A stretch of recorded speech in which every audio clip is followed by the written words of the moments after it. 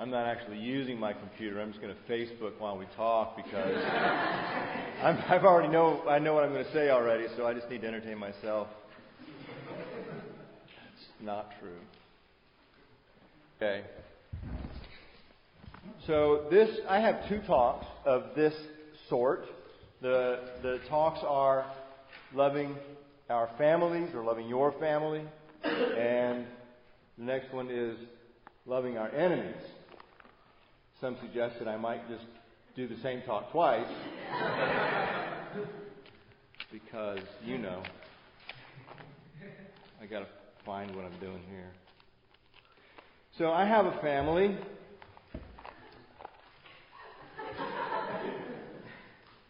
And it consists of myself, and I'm not really going to tell you anything about me because, you already know. And I have a wife. Her name is Marty. Her name is not actually Marty. Her name is Deborah. Her name is Deborah Marlene.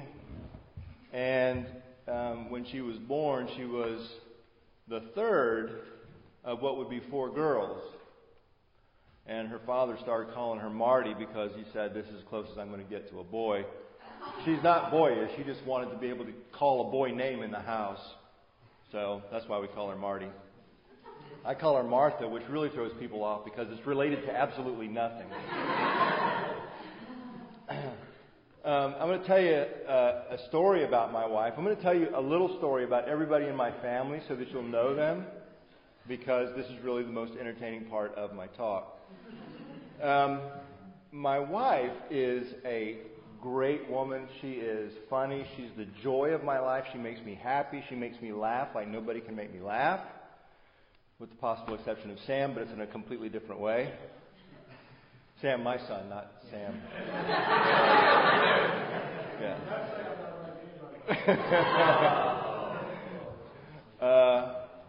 So she's a wonderful Christian woman. She's committed to our Lord in a profound way. She's a good Christian woman. But every once in a while, she likes to make me laugh by being a little bit mouthy and sassy. So every once in a while, she'll like give me a list of things that I have to do, like the honeydews. But she does it instead, right? Right? Yeah. So, and I tell her that I call it listing. You're listing me. I don't like to be listed. I don't want my life to be structured in that way. I prefer a more unstructured approach to life. I thrive under a lack of accountability and structure.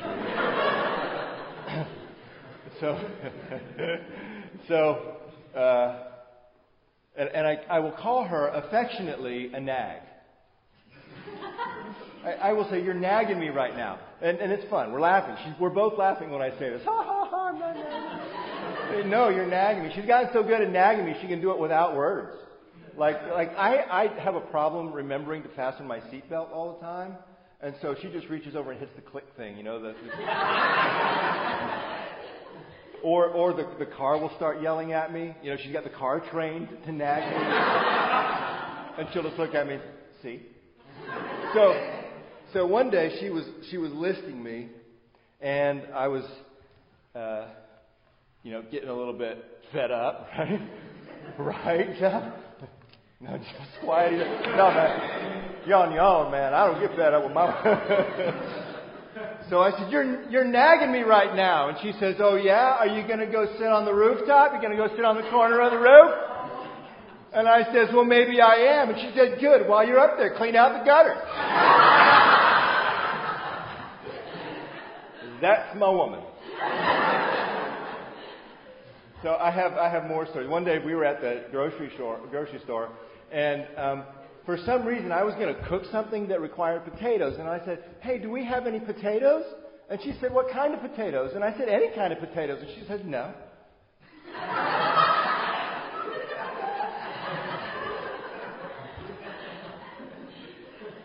So that's my wife. Our oldest daughter is Sarah, and Sarah has threatened me a lot if I tell embarrassing stories about her. So I've got to pick one that's not too embarrassing. I'm just going to I'm willing to risk a little injury. It may not lead to death. So we're really happy with how Sarah has turned out. And we had some concerns. And because when she was like 3, we said, we're going to go to the store. And we said, Sarah, go get dressed. We're going to go to the store. And she comes out wearing leopard skin tights, a zebra kind of patterned shirt, a leather boa, pink shoes, and sunglasses. And she's like a 70-year-old woman in a trailer park named Madge. Where are we going, honey? But she turned out great. We're very happy. And that's all I'm going to say about Sarah because she's driving me home. And our next daughter is Emily, and Emily is almost 17 years old. And Emily's the quiet one. She's more quiet than the rest. But she's a bit of a conniver. And I can say this because she's not here. She's kind of this sneaky kind of thing. She'll do things under the radar. One day, and this story involves Sarah, but Sarah didn't do anything other than ask a question. She came into the living room and she said, Mom, I cannot find any of my underwear. My underwear are all gone. And Emily is over in the corner of the room. This is the long con. One by one, she had been taking a pair of her underwear over time and hiding them. And so finally the thing comes to fruition. And so there's something there. I'm not really sure she's going to make it. And then there's Sam. All right, so Sam's stories are always fun. And I told this story last time, but not all of you were here, and so I feel compelled to tell this story again because it is my personal favorite. Sam and Claire, our youngest, I'll tell you about her in a minute. Sam and Claire was maybe 3, and Sam was some years older than that. I don't remember all their ages. And Sam said, hey, Claire, you want to play Rudolph the Red-Nosed Reindeer? You can be Rudolph. And she said, yeah, I'll play. He says, okay, I'm going to laugh at you and call you names. And she says, I don't want to play. And he says, oh, no, I'm not going to let you play. Okay? The kid's sophisticated, I'm telling you. So I'm going to tell you a story now about Sam and Claire. They make a pretty good tag team sometimes. So I'm going to trust you to not go into a place where you're not supposed to go. So Sam, we went to a wedding. And the wedding was just an off-the-chart bad wedding, right? It was just this, oh my goodness, you can't believe it's just a train wreck of a wedding. We're like, no, don't do it that way. But it's terrible. And apparently, the sister of the groom was not told the right time to be at the wedding for the pictures. And so she was upset. And she let everybody know that she was upset. And so on the way home, our family is riding, and my wife, Martha, says, she was so upset, she was dropping the F-bomb right there. And Sam, in the back of the van, said, what's the F-bomb? So I'm thinking, okay, what do we do? And I'm like, thank you, honey, thanks, this is great. And so Sam says, oh, I know. I'm like, oh, this is not good. And he goes, and I was, yes. I'm safe for another who knows how long. And then Claire goes, well, Daddy, you drop the F-bomb all the time. So it's a whole new level of, don't ever say that. Don't.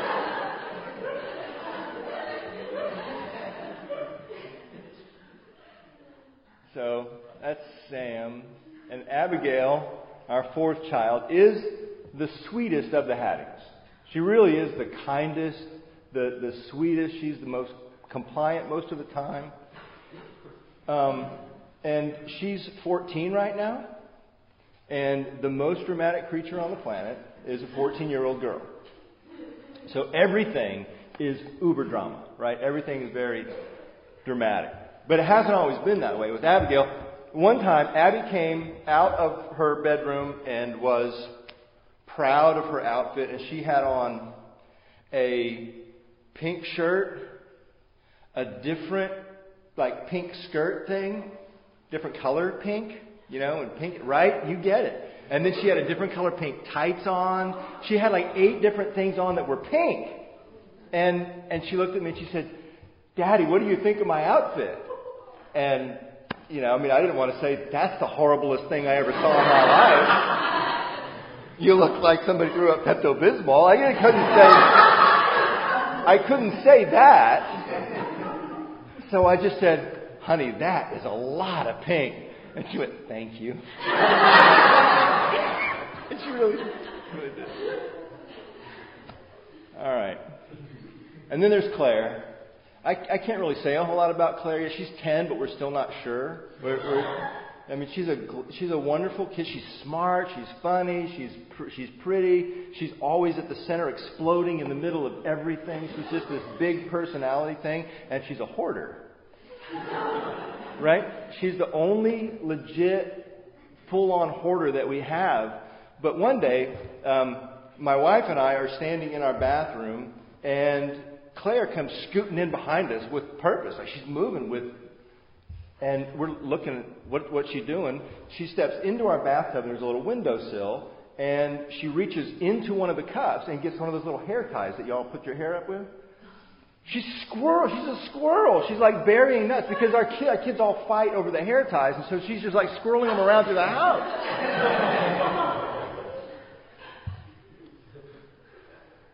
So that's my family. And we in our house, we value humor a great deal. We laugh a lot. Sometimes it's obnoxious. We compete with each other for who can be the funniest and get the biggest laugh and all like that. We laugh a lot. But there are also a lot of opportunities in our house for friction. And we often, like most families, I suspect, forget how to love each other as we ought to. Even though we kind of live in a sitcom, right? We're pretty intentional about reconciling when things get sideways, and things do get sideways. But we try very hard to make things right as fast as we can. Sometimes we do the forced handshake thing, forced hug. I love you too. So I've given a lot of thought over the past about a year about conflict and why and how conflict emerges and how it's resolved. And a few months ago, I was having a conversation with a friend of mine, and he was telling me, "I really don't like it when people don't do what I want them to do." I was like, "Yep." I know this about you. I've watched you. No, blow up. But it dawned on me that that's all of us. We don't like it when people don't do what we want them to do. And it doesn't have anything to do with us necessarily. We just think that we love them and have a wonderful plan for their life. And we think that they ought to do what we think. And it dawned on me that we are hardwired. It is a part of our nature as human beings to want to rearrange the world. We are, by nature, hardwired to make the world the way we want it. When God created everything, He put the man in the garden, and He says, "There it is. It's all yours. Make it like you like it. Rearrange it, change it, till it, tend it, cultivate it. Do something with it. Turn it into something else." And the instructions were not very specific. Go change the world is what He told Adam. And then He gave him, Eve to help. We are, every one of us, hardwired to want to control the world. And that includes the people in our own household, our brothers, our sisters, our husbands, our wives, our children, our parents. I'm frozen. This could go really, really badly. Or well. Okay. So the impulse to rearrange the world and get it like we like it did not go away with the fall. But it fell. Our desire fell. And so now we rearrange the world in a broken way.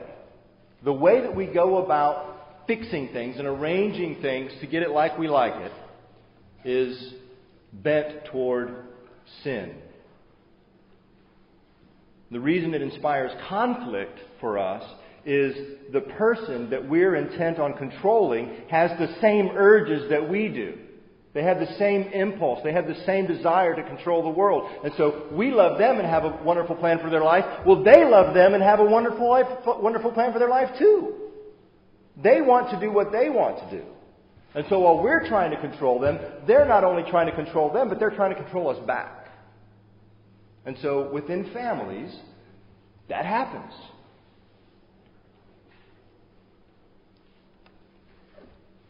As God is pronouncing the curses on creation for Adam's disobedience, one of the things that he said was that there was going to be tension between the man and the woman. It's going to be hard for y'all now. He said to the woman, your desire is going to be for, or, interestingly, against your husband. Your desire is going to be for the place of your husband. Your desire is going to be for authority over your husband, and your husband will rule over you.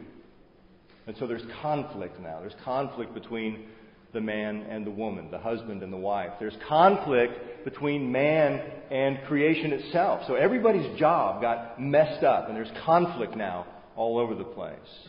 And by the time we get to Genesis chapter 4, we see this come full flower as brother rises up against brother and smashes his head with a rock.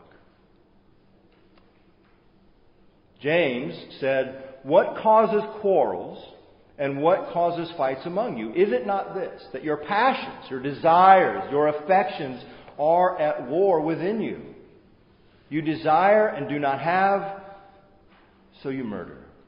You covet and cannot obtain, so you fight and quarrel. We want what we want. We are going after what we desire. And when we don't get it, we are perfectly willing to, at least metaphorically, kill our brother. We will fight. We will quarrel. If my hypothesis is correct, human nature, fallen nature, our impulse to rearrange the world to get it like we like it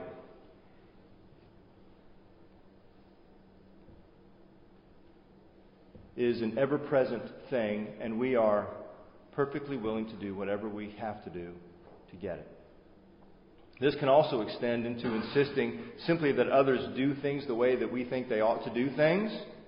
We not only want what we want others to want what we want for us too. So if you are enrolled in my desires, if you're after what I'm after, if you want to help me get what I want, then double funsies. But if you want to resist me, then that's when we have trouble. Heaven, for many of us, is the place where we go and everybody does things the way that we think they ought to do things. Our idea of heaven is where everybody who is a slow driver gets in the right lane. Heaven is the place where everybody likes their steak medium rare. Heaven is the place where nobody, and I mean nobody, puts the toilet paper on the roll so it goes underneath. Can I get a witness? You know the place I'm talking about.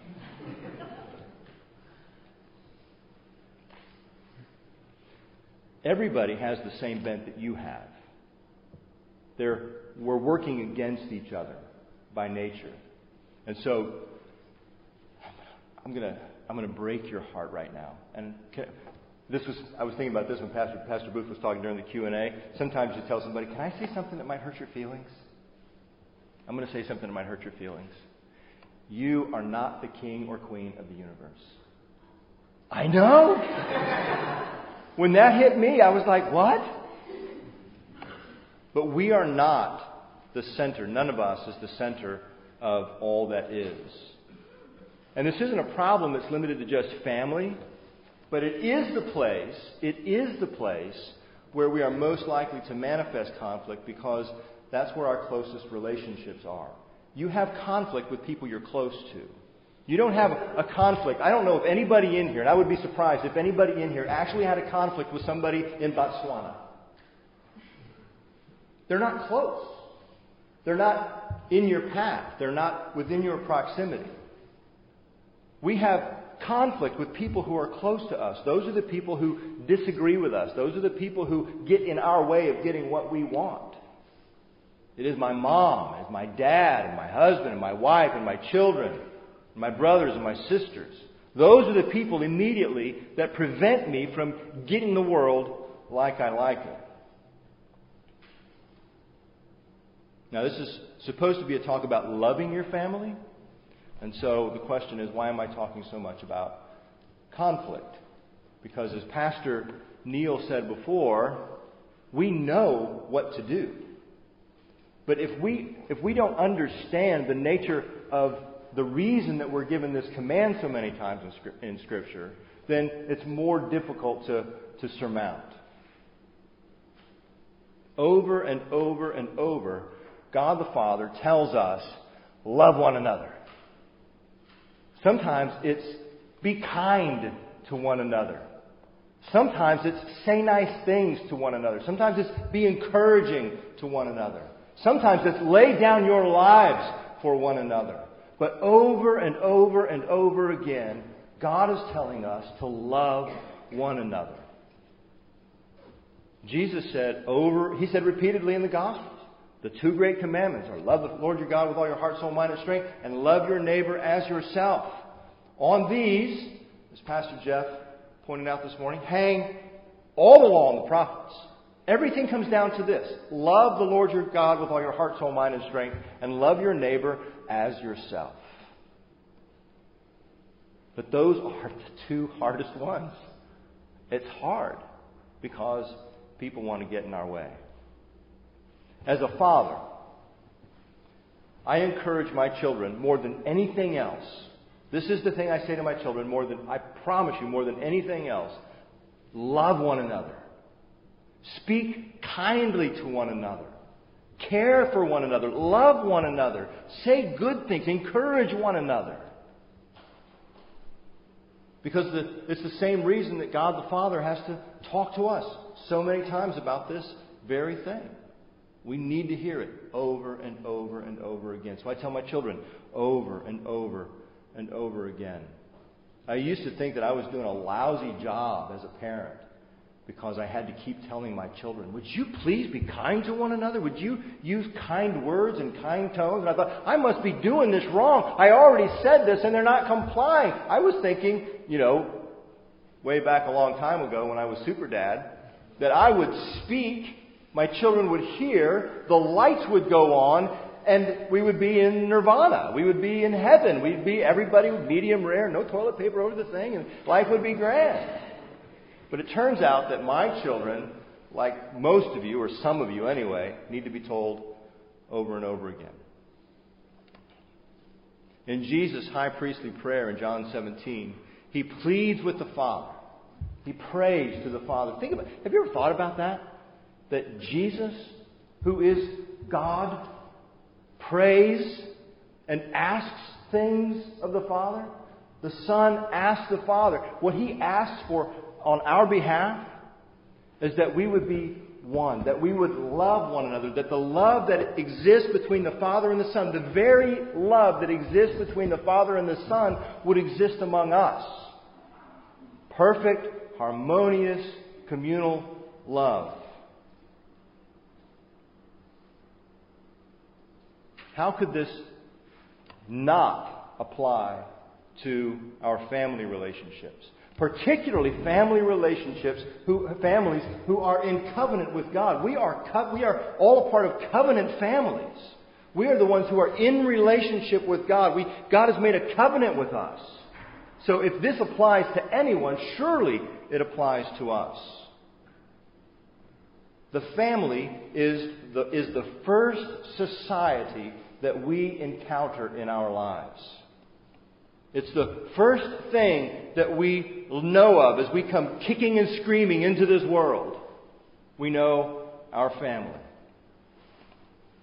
In our families, we learn how to be related to other people. In our families, we learn how to submit to authority. In our families, we learn how to love. Now, when we go hunting through the Scriptures, say, okay, where's the Bible passages that deal with the family? The most succinct one is a passage found in Paul's letter to the Ephesians. And so I'm going to read this. This is 5:22 through 6:4. Wives, submit to your own husbands as to the Lord. For the husband is the head of the wife, even as Christ is the head of the church, His body, and is Himself its Savior. Now as the church submits to Christ, so also wives should submit in everything to their husbands. You remember the fall, your desire is going to be against your husband. Your desire is going to be to rule over your husband. Your desire is going to be to have authority over your husband. And now Paul is saying, wives, submit to your husbands in everything as the church submits to Christ. And then in 25 he says, husbands, love your wives as Christ loved the church and gave Himself up for her, that He might sanctify her, having cleansed her by the washing of water with the word, so that He might present the church to Himself in splendor, without spot or wrinkle or any such thing, that she might be holy and without blemish. In the same way, husbands should love their wives as their own bodies. He who loves his wife loves himself.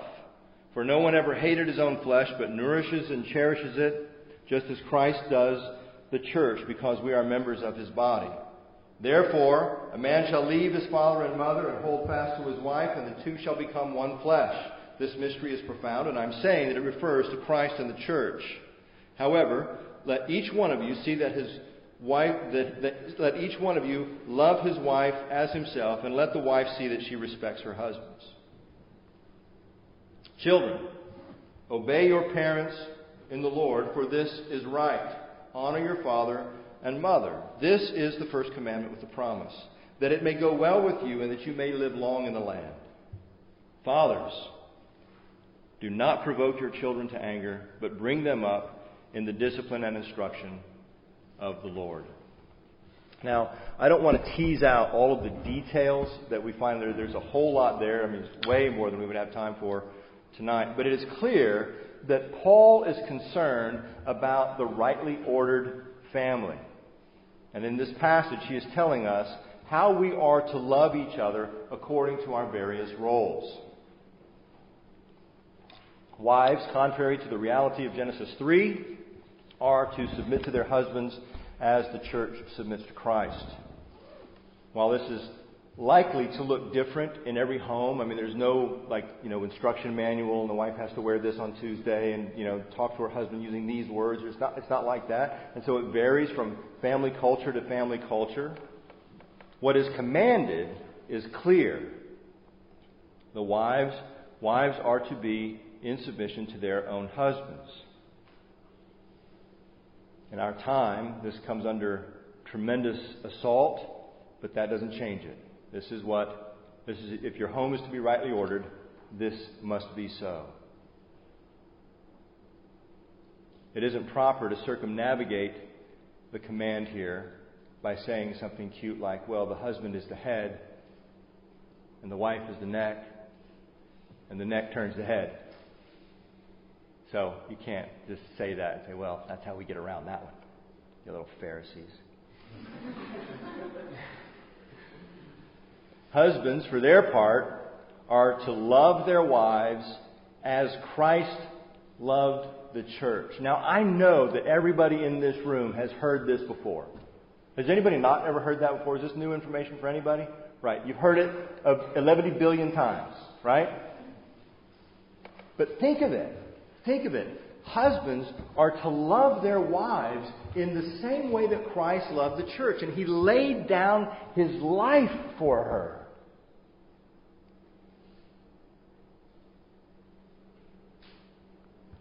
There's not a more profound idea to me as a man, as a husband, as a father, that my duty for my wife is to lay my life down. My duty to my wife is to lay my life down for her. That her life to me is more important than my own. Men, as you consider taking wives, don't miss this. You're taking on an enormous responsibility. This is how you love your wife. You give yourself over for her. Doug Wilson has said he said it in a wedding homily once. He was talking to the husband and wife as they were becoming husband and wife, and he said to the wife, he said to the husband, "Your job, your duty is to lay down your life for her." And then he looked at her and said, "Your job is to make sure that he doesn't have to." That's how we love each other. Children are to obey their parents, to honor their parents. It is to live a life that is honoring to the parents. When the father and the mother say, "This is what we're going to do," the children joyfully and immediately say, "Okay," even if it's not what they would want.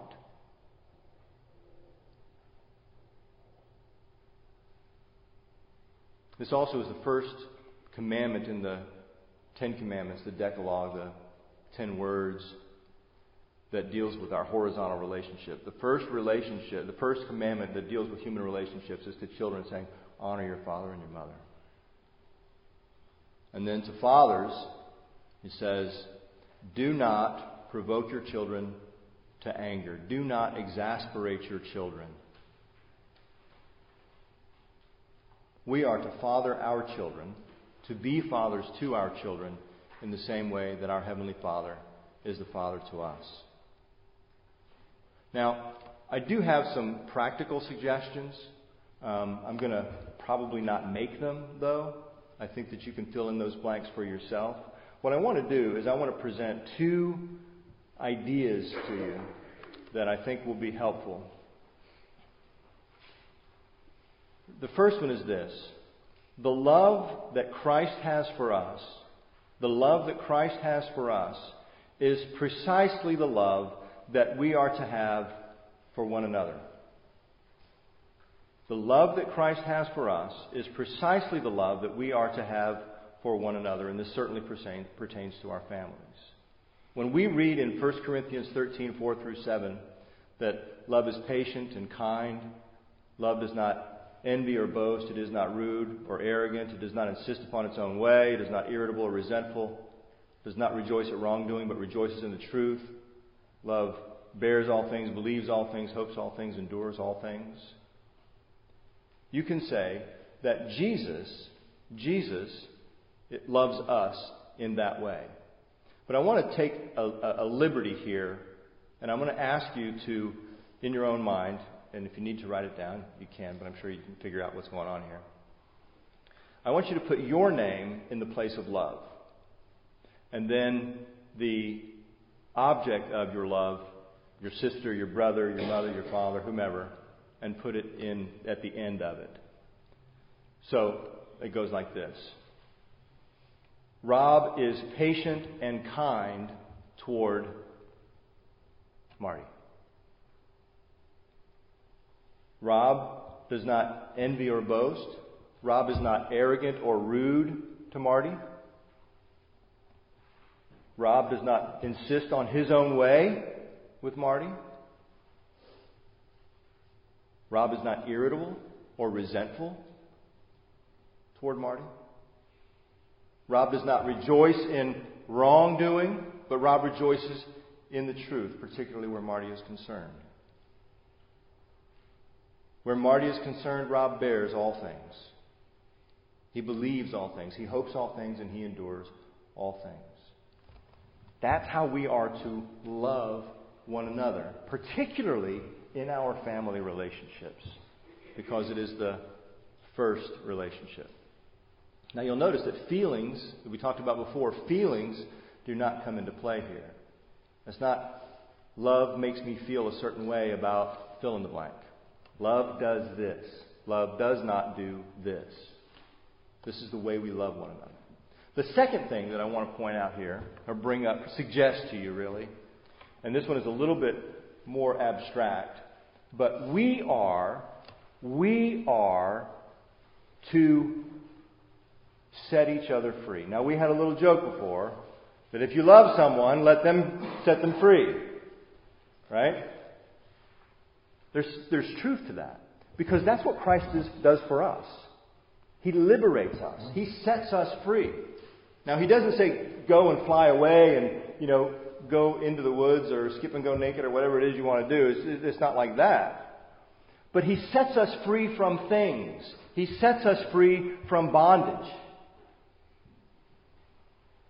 Most of the time, in one way or another, we in our human relations want to keep the other person that we are in relationship with in some kind of bondage. We want to put them in an emotional headlock so that they are somehow beholden to us, so that they have to do what we say, what we want them to do. What I'm suggesting to you is let them out of the headlock. Let them off of the mat. Let them out of jail. Let them free. Let them be who God is creating, who has created and is forming them to be. When Jesus came, He set us free from the demands of the flesh. He came to liberate us from false gods. We can do that for one another by not insisting that people do what we say. Our sisters and our brothers and our parents, and when you get married, your wife or your husband, your children, don't hold them captive. Let them be who God has created them to be. Now, it doesn't mean that you let them walk in sin and do things that are destructive and all the rest. And love is a thing that becomes an enemy to their sin, as Pastor Steve Wilkins talks about in his book, Face to Face. But we do not hold them in bondage to us. We let them be free. Liberating one another means that we do not insist that others serve us or comply with our demands to live up to our way.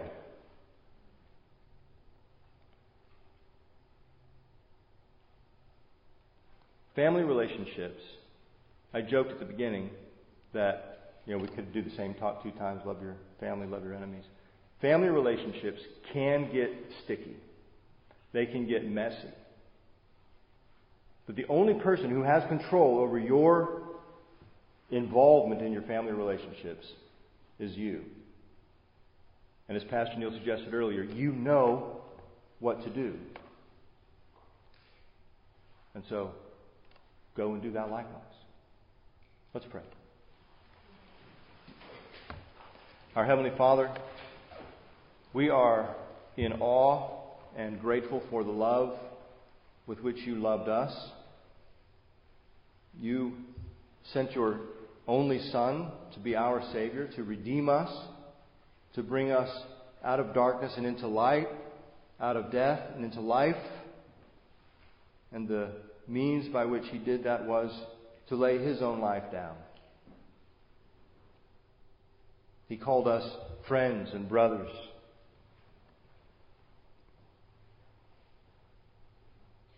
Father, enable us to be obedient to His commands. Enable us to love our families as we ought.